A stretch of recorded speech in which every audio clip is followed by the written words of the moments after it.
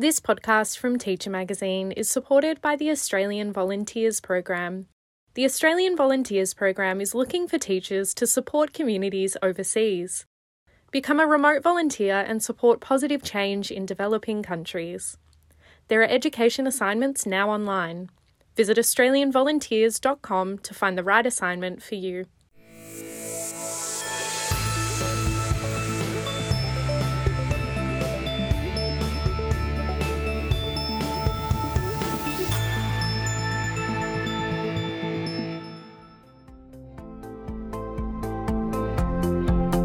Thanks for tuning in to this episode of Teacher Staff Room, where we catch you up on the latest evidence, insight, and action. I'm Dominique Russell.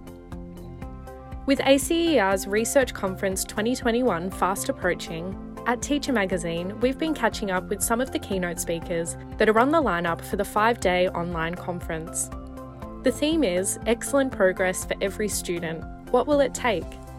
And at the time of publishing this episode, you can still secure your registration. The conference kicks off on the 16th of August. In today's episode, I'm going to get you up to speed on these exciting stories at Teacher and also some more of my highlights. And like all episodes of Teacher Staff Room, I'll be posting some questions throughout the podcast, so feel free to pause the audio as you go, gather some colleagues, and discuss together how these stories could be relevant to your school context. Let's jump in.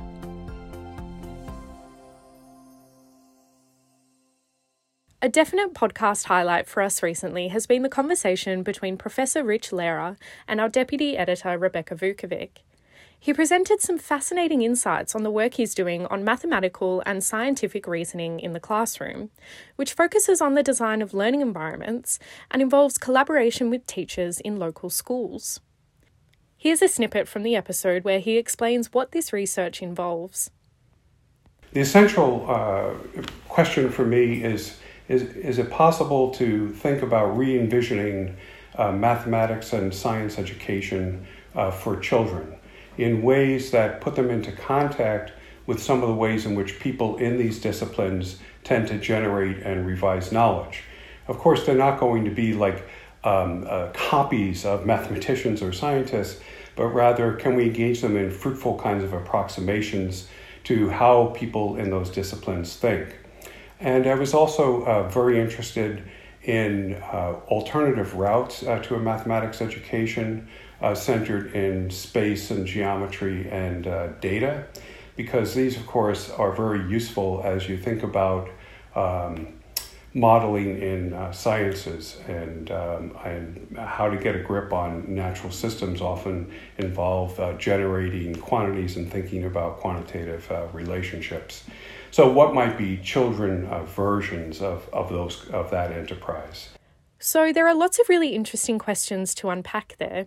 Rich will be delving into the topic in a lot more detail in his keynote address, titled Accountable Assessment, at the research conference. Another really fascinating discussion we had with a research conference presenter was my interview with Professor Diane Seaman on her upcoming keynote address titled Excellent Progress for All, a Function of Year-Level Curriculum or Evidence-Based Learning Progressions. She shared that she hopes that conference attendees will come to a deeper understanding of what's involved in developing evidence-based learning progressions for key aspects of school mathematics and how these can be used to identify student learning needs. Although it was this point that Diane made here that stood out most to me. Insisting that all students, irrespective of where they are in their particular learning journey, should master all aspects of the mathematics curriculum at their year level is a recipe for disaster. Having said that, I am firmly of the view that all students have the right to be exposed to the curriculum at their year level, but this needs to be done in ways, for example, accessible but challenging tasks in mixed ability settings, and in contexts, for example, a culture that supports growth mindsets, that provide opportunities for students to learn, if not immediately, then down the track. It was a really interesting point from Diane there that I think you'll all enjoy reflecting about. Now, changing gears to some other highlights from stories we've brought to you recently. At Teacher, I'm sure you know we welcome contributions in the form of articles and videos from our readers. Recently, we've heard from educators at 2 schools on how they're prioritising wellbeing with their students. One of these contributions I'd like to highlight with you is a reader submission from Liam Casson, who is the director of the Wynne Centre for Boys' Health and Wellbeing at Christchurch Grammar School in Perth, Western Australia. Here's what Liam had to say in his article. In the early stages of our wellbeing journey, it was important to establish and prioritise what the Wynne Centre was working towards. After careful consideration and deep exploration into the evolving field of wellbeing science, as a school, we now define wellbeing as the combination of feeling good and functioning while striving to make a positive difference to the world around us. In the article, Liam goes on to describe their school's journey of implementing various wellbeing programs and their commitment to continually collecting data to constantly improve their wellbeing initiatives. So that point there brings me to a question for you to think about. Do you have a whole school approach to managing and supporting student wellbeing? If so, how often do you revisit this approach to assess its effectiveness and its relevance? We also heard from Dr. Martin Hughes, Head of Research and Development at Skillset Senior College, which is a school in New South Wales for senior secondary school students who are experiencing barriers to schooling. He recently started an action research project at the school, which has the aim of assessing the impact of 3 specific activities that were shown to have a positive impact on student mental health: exercise, resilience training, and occupational therapy. While the study is still ongoing due to some COVID-19 related delays, Martin had this to say on some of their initial findings. In our preliminary findings, we saw female students report higher levels of depression and anxiety compared to male students, whereas male students reported higher levels of well-being than female students. In a single term, there was an overall decrease of approximately 10% in depression and anxiety scores in each group: exercise, resilience training, and occupational therapy.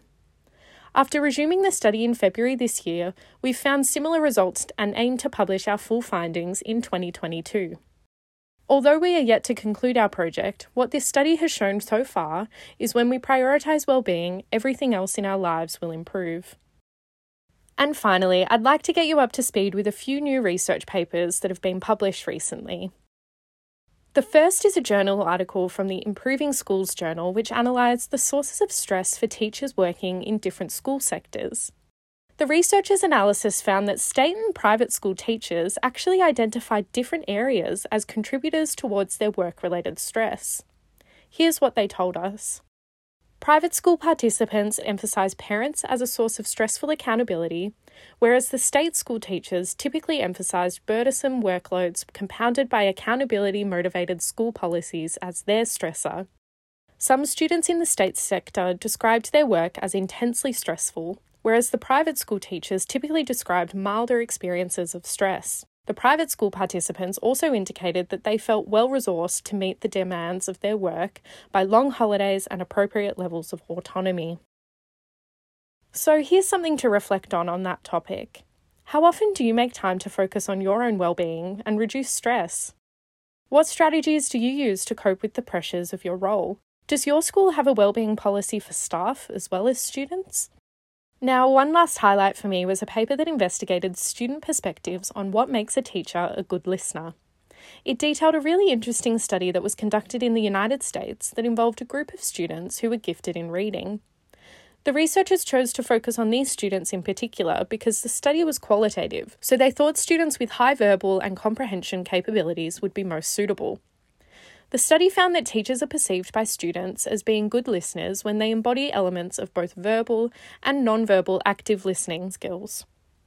Specifically, verbal skills like responding with feedback, adding on to students' responses, and asking follow-up questions were appreciated by students in classroom discussions, as were non-verbal actions like eye contact, head nodding, body language, facial expressions, and also listening without interruption.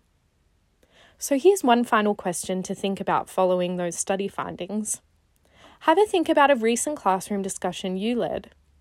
Which verbal and non-verbal actions from that list did you utilise?